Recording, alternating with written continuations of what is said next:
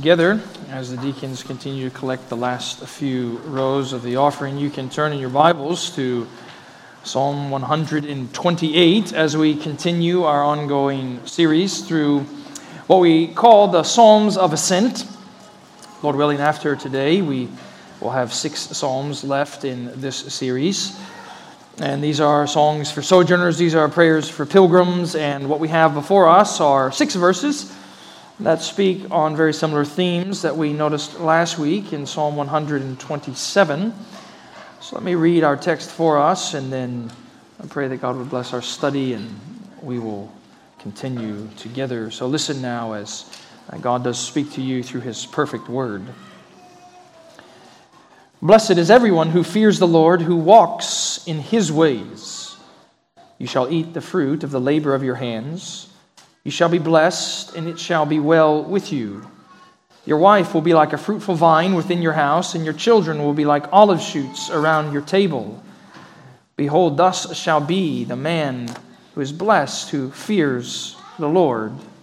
The Lord bless you from Zion. May you see the prosperity of Jerusalem all the days of your life. And may you see your children's children. Peace be upon Israel. The grass withers and the flower fades, but the word of the Lord stands forever. Let's pray once again. Father, we do thank you that you are a God who is gracious and generous, that you are merciful, that you are mighty, and that you speak to us your word that is living and active, word that you have breathed out for our instruction, for our correction, for our training in righteousness, that we might be fully equipped to serve and advance your kingdom and gospel. And we pray that you would do that this day, that this word that you speak to us would not return void, that it would accomplish the purpose of building us up in Jesus Christ, of bringing us to repentance and faith. And we pray these things in Jesus' name. Amen. You may be seated. Enshrined in our nation's Declaration of Independence is a 3-phrase volley of what the writers called unalienable rights. And students, you probably know what they are. It's life, it's liberty, and it's the pursuit of happiness.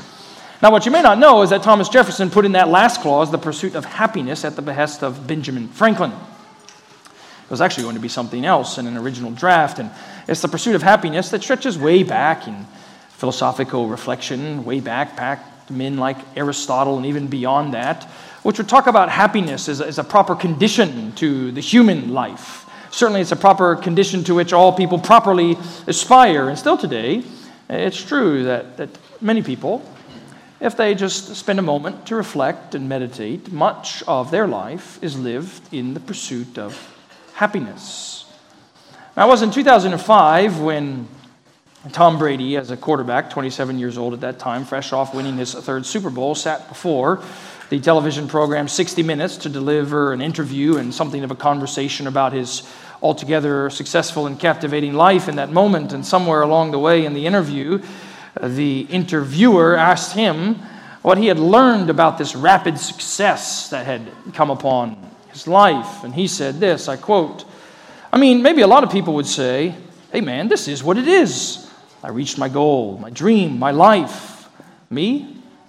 I think it's got to be more than this. This can't be what it's all cracked up to be. And maybe 4 more Super Bowl titles later, it's all what it's cracked up to be.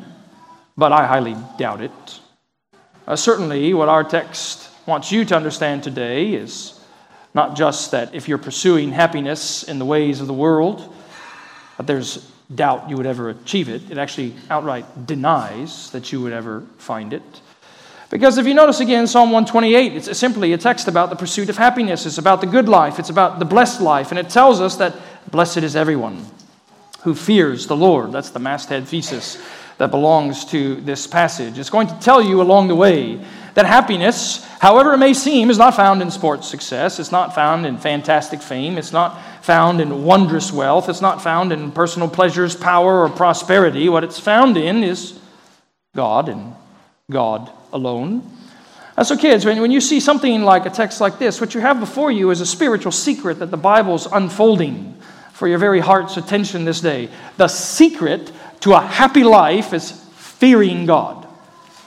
That's the theme of the passage. And perhaps not just some of you kids, maybe even some of you adults think, really? That's it? Fearing God is the secret to blessedness? Well, what you're going to want to see along the way today is just the degree to which God's blessedness is indeed what fuels a happy life. Some of you have been striving for happiness for years.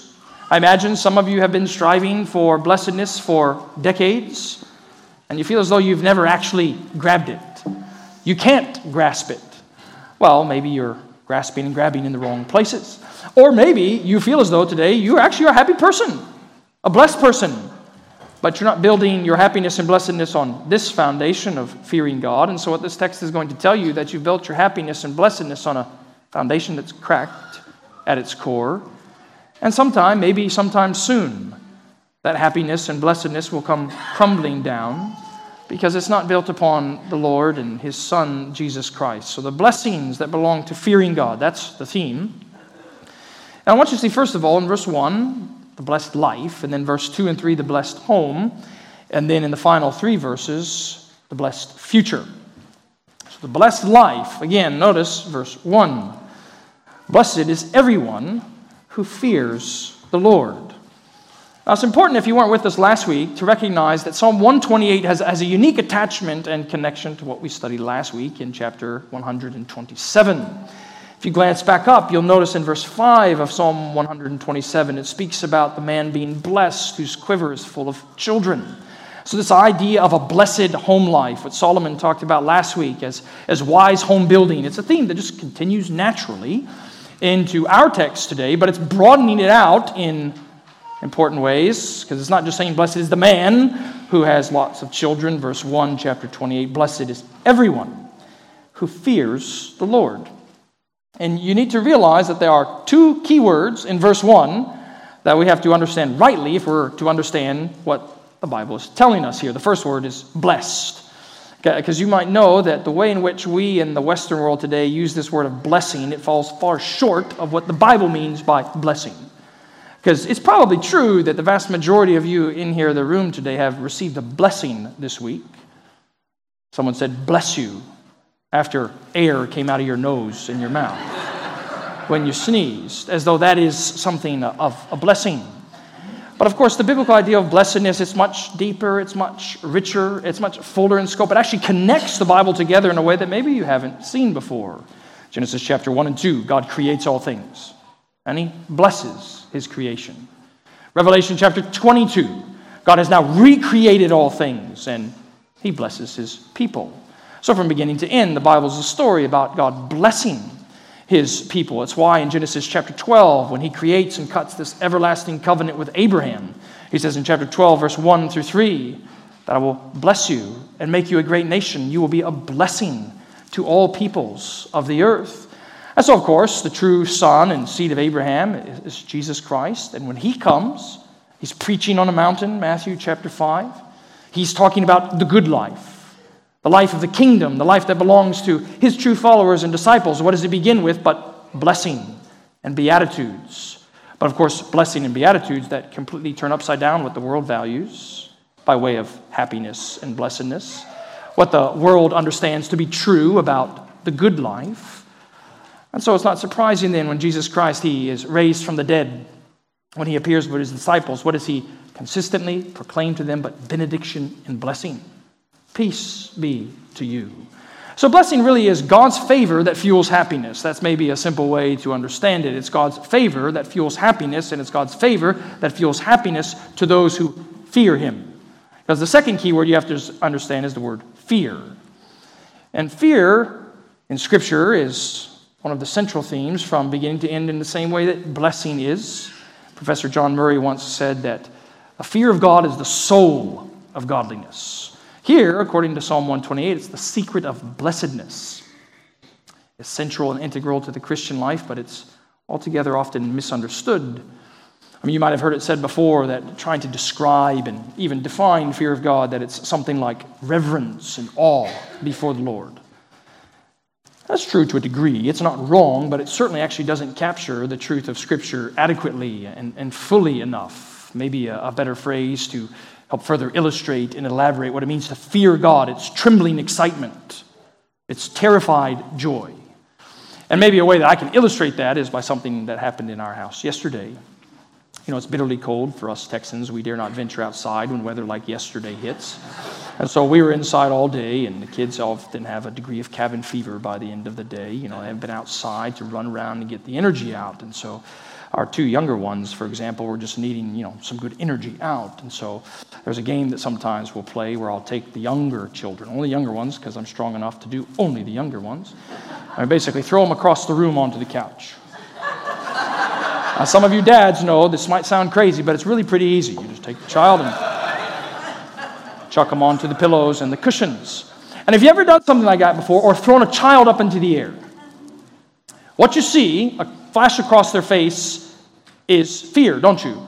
Like you release them, and there's this gasp, because you don't know if you're going to make it. And then what do? They hit the pillows and the cushions. The fear becomes what? A smile. And then a statement comes, Daddy, do it again. Right? But isn't it a good example of this terrifying joy, this trembling excitement, this fearful attraction? That's what the Bible's after when it means fearing God. You should really be terrified of Him. But it's a terror that actually only leads to deeper love, affection, joy, delight, goodness, coming to Him again. Blessed is everyone who fears the Lord. So if asked today to describe someone who is a God-fearing man or woman, a God-fearing boy or girl, I wonder what words you might use. You might say, well, such a person would demonstrate that fear with, perhaps you might say something like solemnity or dignity or gravity. What the Bible says over and over proves someone's fear of God is obedience. If we look at the end of verse 1, blessed is everyone who fears the Lord, who walks in His ways. Old Testament scholars refer to a psalm like this as a wisdom psalm. It's not surprising then that a wisdom psalm uses this metaphor that wisdom literature and Scripture often use, which is this metaphor of walking. It's this metaphor of walking in wisdom, which is why the beginning of the Psalter in its entirety, the very first verse of the first psalm says, blessed is the man who doesn't sit and walk in the counsel of the wicked. That's why even Jesus Christ, when He wants to speak about the nature of salvation as one being narrow, He talks about walking on the path of salvation through the narrow gate. Walking in God's ways is simply meaning the reverence that fuels obedience. It's walking according to His commands, to His laws, to His words. It reminds us, doesn't it, that there are only two paths that any human could ever be on. You can be on the path of wisdom, or you can be on the path of foolishness. You can be on the highway to heaven, or you can be on the highway to hell. You can live on the roadway of obedience, or you can live on the roadway of disobedience. And therefore, for those who have come to Jesus Christ in faith and repentance, life in Christ means union and communion with Jesus Christ, which is why the New Testament continues this idea of walking. Romans chapter 6, verse 4 says that we've been baptized in Jesus Christ that we might walk in the newness of life. 2 Corinthians 5, verse 7 says we walk by faith, not by sight. Ephesians 5:2 says, walk in love as Christ loved us and gave Himself up for us. What path do you walk on in your ordinary life? Is it obedience that reveals your fear of God? Or is it disobedience that reveals your disregard for God? The blessed life belongs to those who fear Him, who walk in His ways. Notice now verse 2 and 3, the blessed home. The blessed home. Again, if you weren't with us last week, what you need to know from Psalm 127, it was talking about a godly home in two key areas, the life of work and the life of home building, and that actually comes again as the psalmist now speaks of this blessed fruitfulness that belongs to fruitful labor and a fruitful home. You notice labor shows up, verse 2, you shall eat the fruit of the labor of your hands. Now, if you see this rightly, you see it's almost as though what God is assuring to His people who fear Him is a reverse of the curse. This was in Genesis chapter 3 that Adam and Eve fell into sin. It was in Genesis chapter 3 that God spoke words of judgment against the man and the woman and the serpent.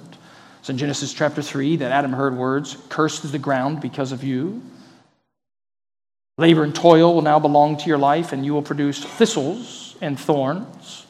But here is an assurance, isn't it? A kindness of our gracious God that what you're not going to produce ultimately is thorns and thistles, but for those who fear God, they will enjoy the fruit of the labor of their hands, his promise of daily provision, the daily bread that he gives to his people. Fruitful labor is a blessing of those that fear God. In the 19th century, there was a British statesman named Benjamin Disraeli, and he was a successful politician enough to twice have been prime minister of the United Kingdom, and he was also a well-known author, and he wrote various works, and one of his fiction works at the time has a character speaking about a perspective of life that simply says in three ways: youth is a blunder, manhood is a struggle, old age is a regret. Youth is a blunder, manhood is a struggle, old age is a regret. And it's a view, isn't it, of life that is altogether bleak, it's altogether barren. It's a view of life and perspective on life under the sun that is quite common. Pessimism, cynicism. What's youth? It's just goofing around. What's adulthood? Trying hard. What's old age? Remembering all the times you've failed. Well, what Psalm 128 wants you to understand is that for those who fear God, who love God, who know God, their perspective is altogether different. You see, verse 2 continues, you shall be blessed and it shall be well with you. I wonder what kind of perspective you have on life. Bleakness, barrenness, or blessedness. I wonder what kind of perspective on life you communicate when you arrive in a home, your workplace, your school, students, a church like this. One that's reveling in the blessed gifts of God and the joy and gratitude that they fuel, or perhaps it's little more than sarcasm, cynicism, and pessimism. That seems to very much match the way of the world. So it's fruitful labor that leads to, notice verse 3, a fruitful home. Your wife will be like a fruitful vine within your house. Your children will be like olive shoots around your table. Of course, these promises of a wife who bears many children that grow around the table, that gather around the table, it of course was something that was uniquely important and valuable to the ancient Hebrew culture, not least of which because that was the sure sign of God's blessedness, but also importantly because that was a sure sign of God's covenant blessings. You might know there's a very important chapter in the Old Testament, Deuteronomy chapter 28, which speaks about covenant blessings that belong to those who obey God and fear God, and this is one of them. That there will be fruit in your labor, but not just there, but there will be fruit in your home. So it's even probably good here to just press pause on the psalm for a second and wonder about this language that seems altogether promising in Psalm 128. Right? Look at the text again, just kind of stare at it, walking your eyes up and down the verses. There's lots of shalls, there's lots of will, there's lots of certainty. And yet some of you might say, yes, I fear God, but I don't have a spouse. Yes, I fear God, but I don't have any children. Yes, I fear God, but I just lost my job and I can't get a new one. What does this psalm have for someone like me? Well, it's important to recognize it is wisdom literature, which certainly I take to not be so much about promising and guaranteeing, but to be telling us about how it ordinarily goes for those who fear God, but not how it always goes to those who fear God. Surely many of you know your Bible well enough that we have countless examples in Scripture of people who feared God and lost much. Think of Job, who the text announces at the very beginning of Job chapter 1, that he was a blameless and upright man, fearing God and turning away from evil, and yet in just a chapter's time, what does he lose? All his health and wealth, all his family and fortune. Lord Jesus Christ, the Apostle Paul, no small number of men and women in church history that feared God that didn't have these blessings.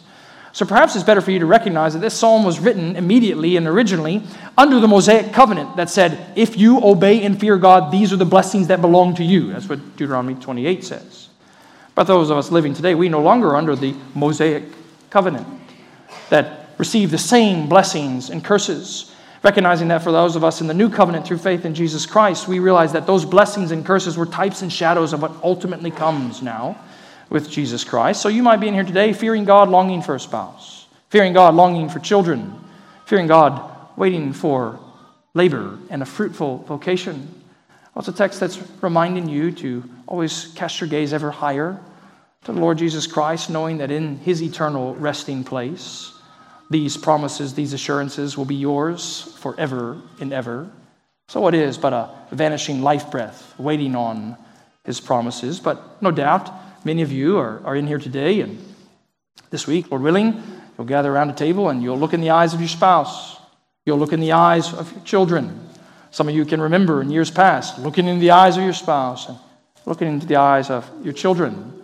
And isn't it again telling us what we talked about last week? Children are a blessing from the Lord, and you're to receive them as such. I remember hearing a pastor once preach, a well-known pastor preach on this passage, and somewhere about halfway through the sermon, I wondered if he even liked children. He kept calling them ankle-biting sons of Adam. And you laugh, and I weep. Really? And he's talking about his kids. That's your perspective on children. Really? No, they're blessings from God. Sure, they frustrate. Sure, they distract.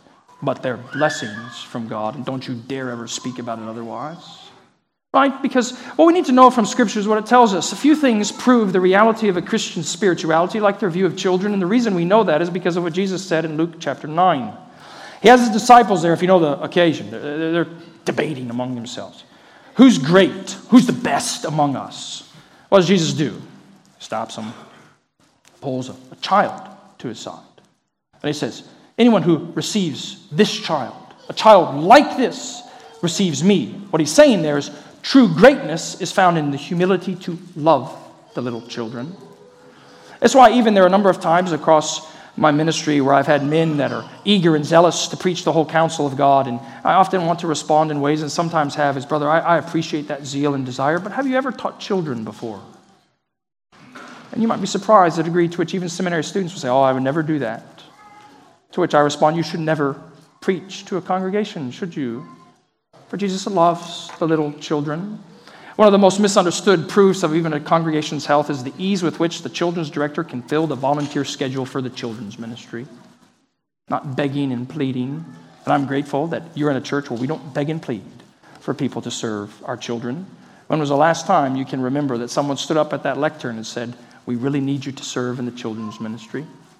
We're so thankful that you continue to do that. But recognize, children are blessings from God. Family is blessing from God. Work is blessing from God. This is a blessed home. Now notice, blessed future. Verse 4. Behold, thus shall the man be blessed who fears the Lord.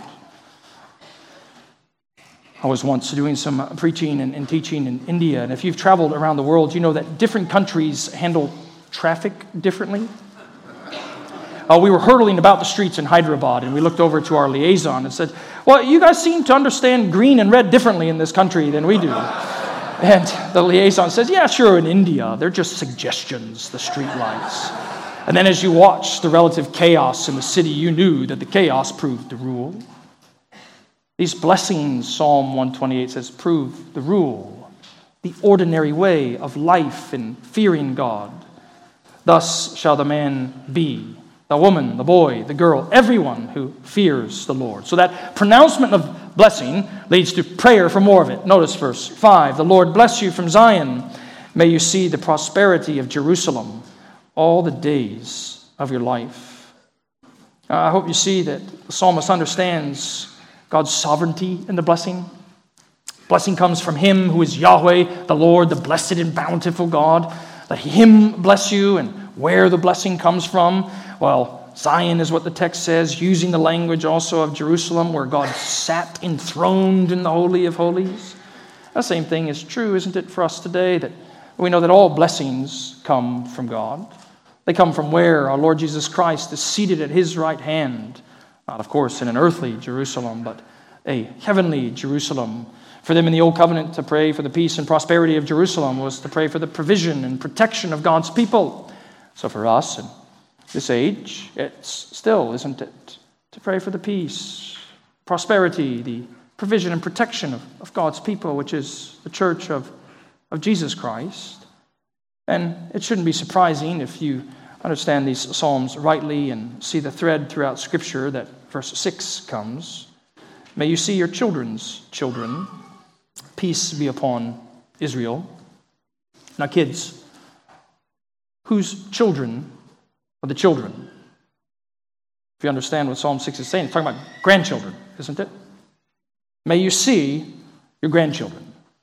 It's always a unique thing to come across a grandparent for the first time. That first grandchild arrives, and they've come back from the hospital holding that first grandchild. And you ask them, how does it feel to be a grandma or grandpa? And you can be sure that the face will light up with a grin that is peculiar in its excitement. They often will say something like, it's the best thing in the world. And what, of course, is the best thing in the world as a grandparent is not just children who walk in the fear of God, but grandchildren who walk in the fear of God, who walk in His peace. No doubt, I trust that many of you in here today, verse 5 and 6, while using maybe different words in your own prayer closet, is a regular prayer of yours. Lord, help my children to love you. And when the grandchildren arrive, Lord, I don't want much. I just want them to love you and to fear you and to know you. Let them know your peace. Because it's peace, it's progeny, it's prosperity that are blessings that belong to fearing God.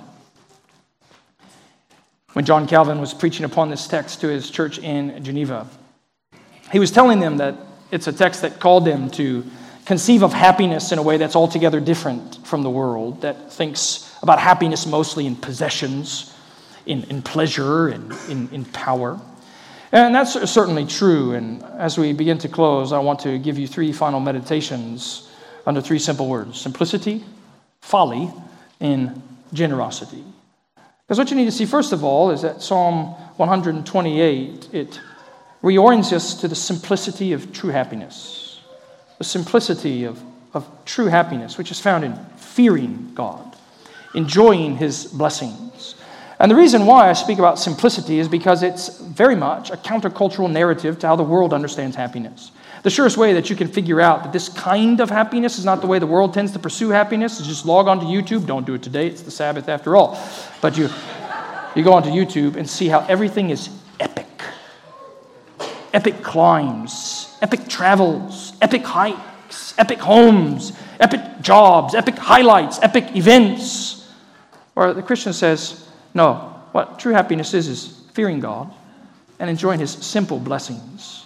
Work, home, a heart dedicated to Him. I wonder if your pursuit of such happiness is scripturally simple in the same way. But it doesn't just speak about simplicity of true happiness. Doesn't it also call us to recognize the folly of not fearing God? Of course, you look out on the world today. Chaos reigns, division, disorientation in every sphere: politics, homes, schools, workplaces. What is it but nothing more than the consequences and overflow of a biblical truth that there is no fear of God before their eyes? Don't be surprised when divorce rates rise, when alternative lifestyles increase, when casual cohabitation abound, when depression, mental illness, disorder, and difficulty seem to be the ordinary experiences of those who don't fear God. But of course, you might be in here today and you would say, oh, I don't fear God. Certainly not in the way this text is talking about, but my life seems pretty good. And it may, from a worldly perspective, be pretty good. But what the Bible says is every single person who has ever lived will one day stand in fear before God. Some people will just stand in fear after it's too late.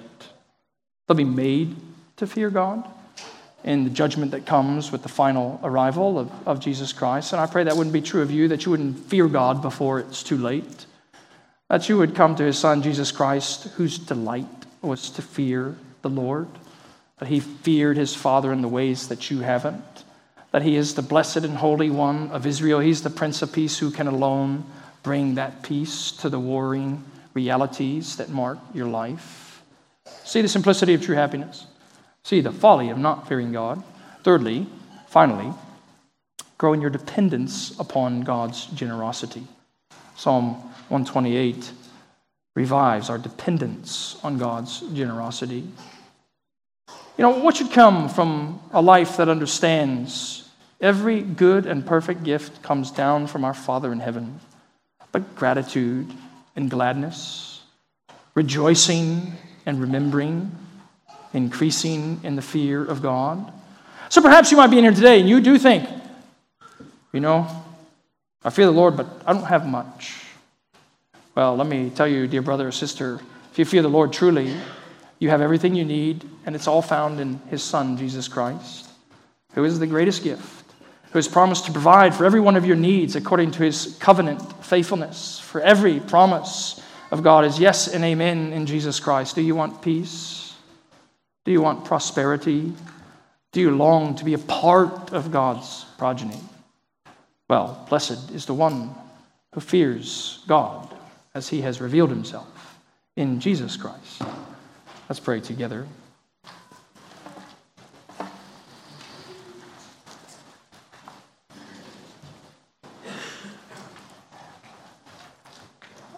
Father, we do confess that our fear of You is not what it ought to be.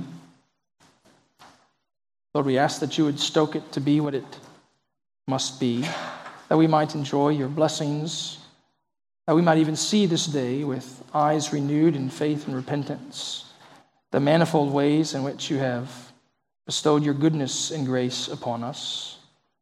To be generous to us this day as we want to love You and know You, as we want to walk in Your ways and fear You always. We pray it in Jesus' name. Amen.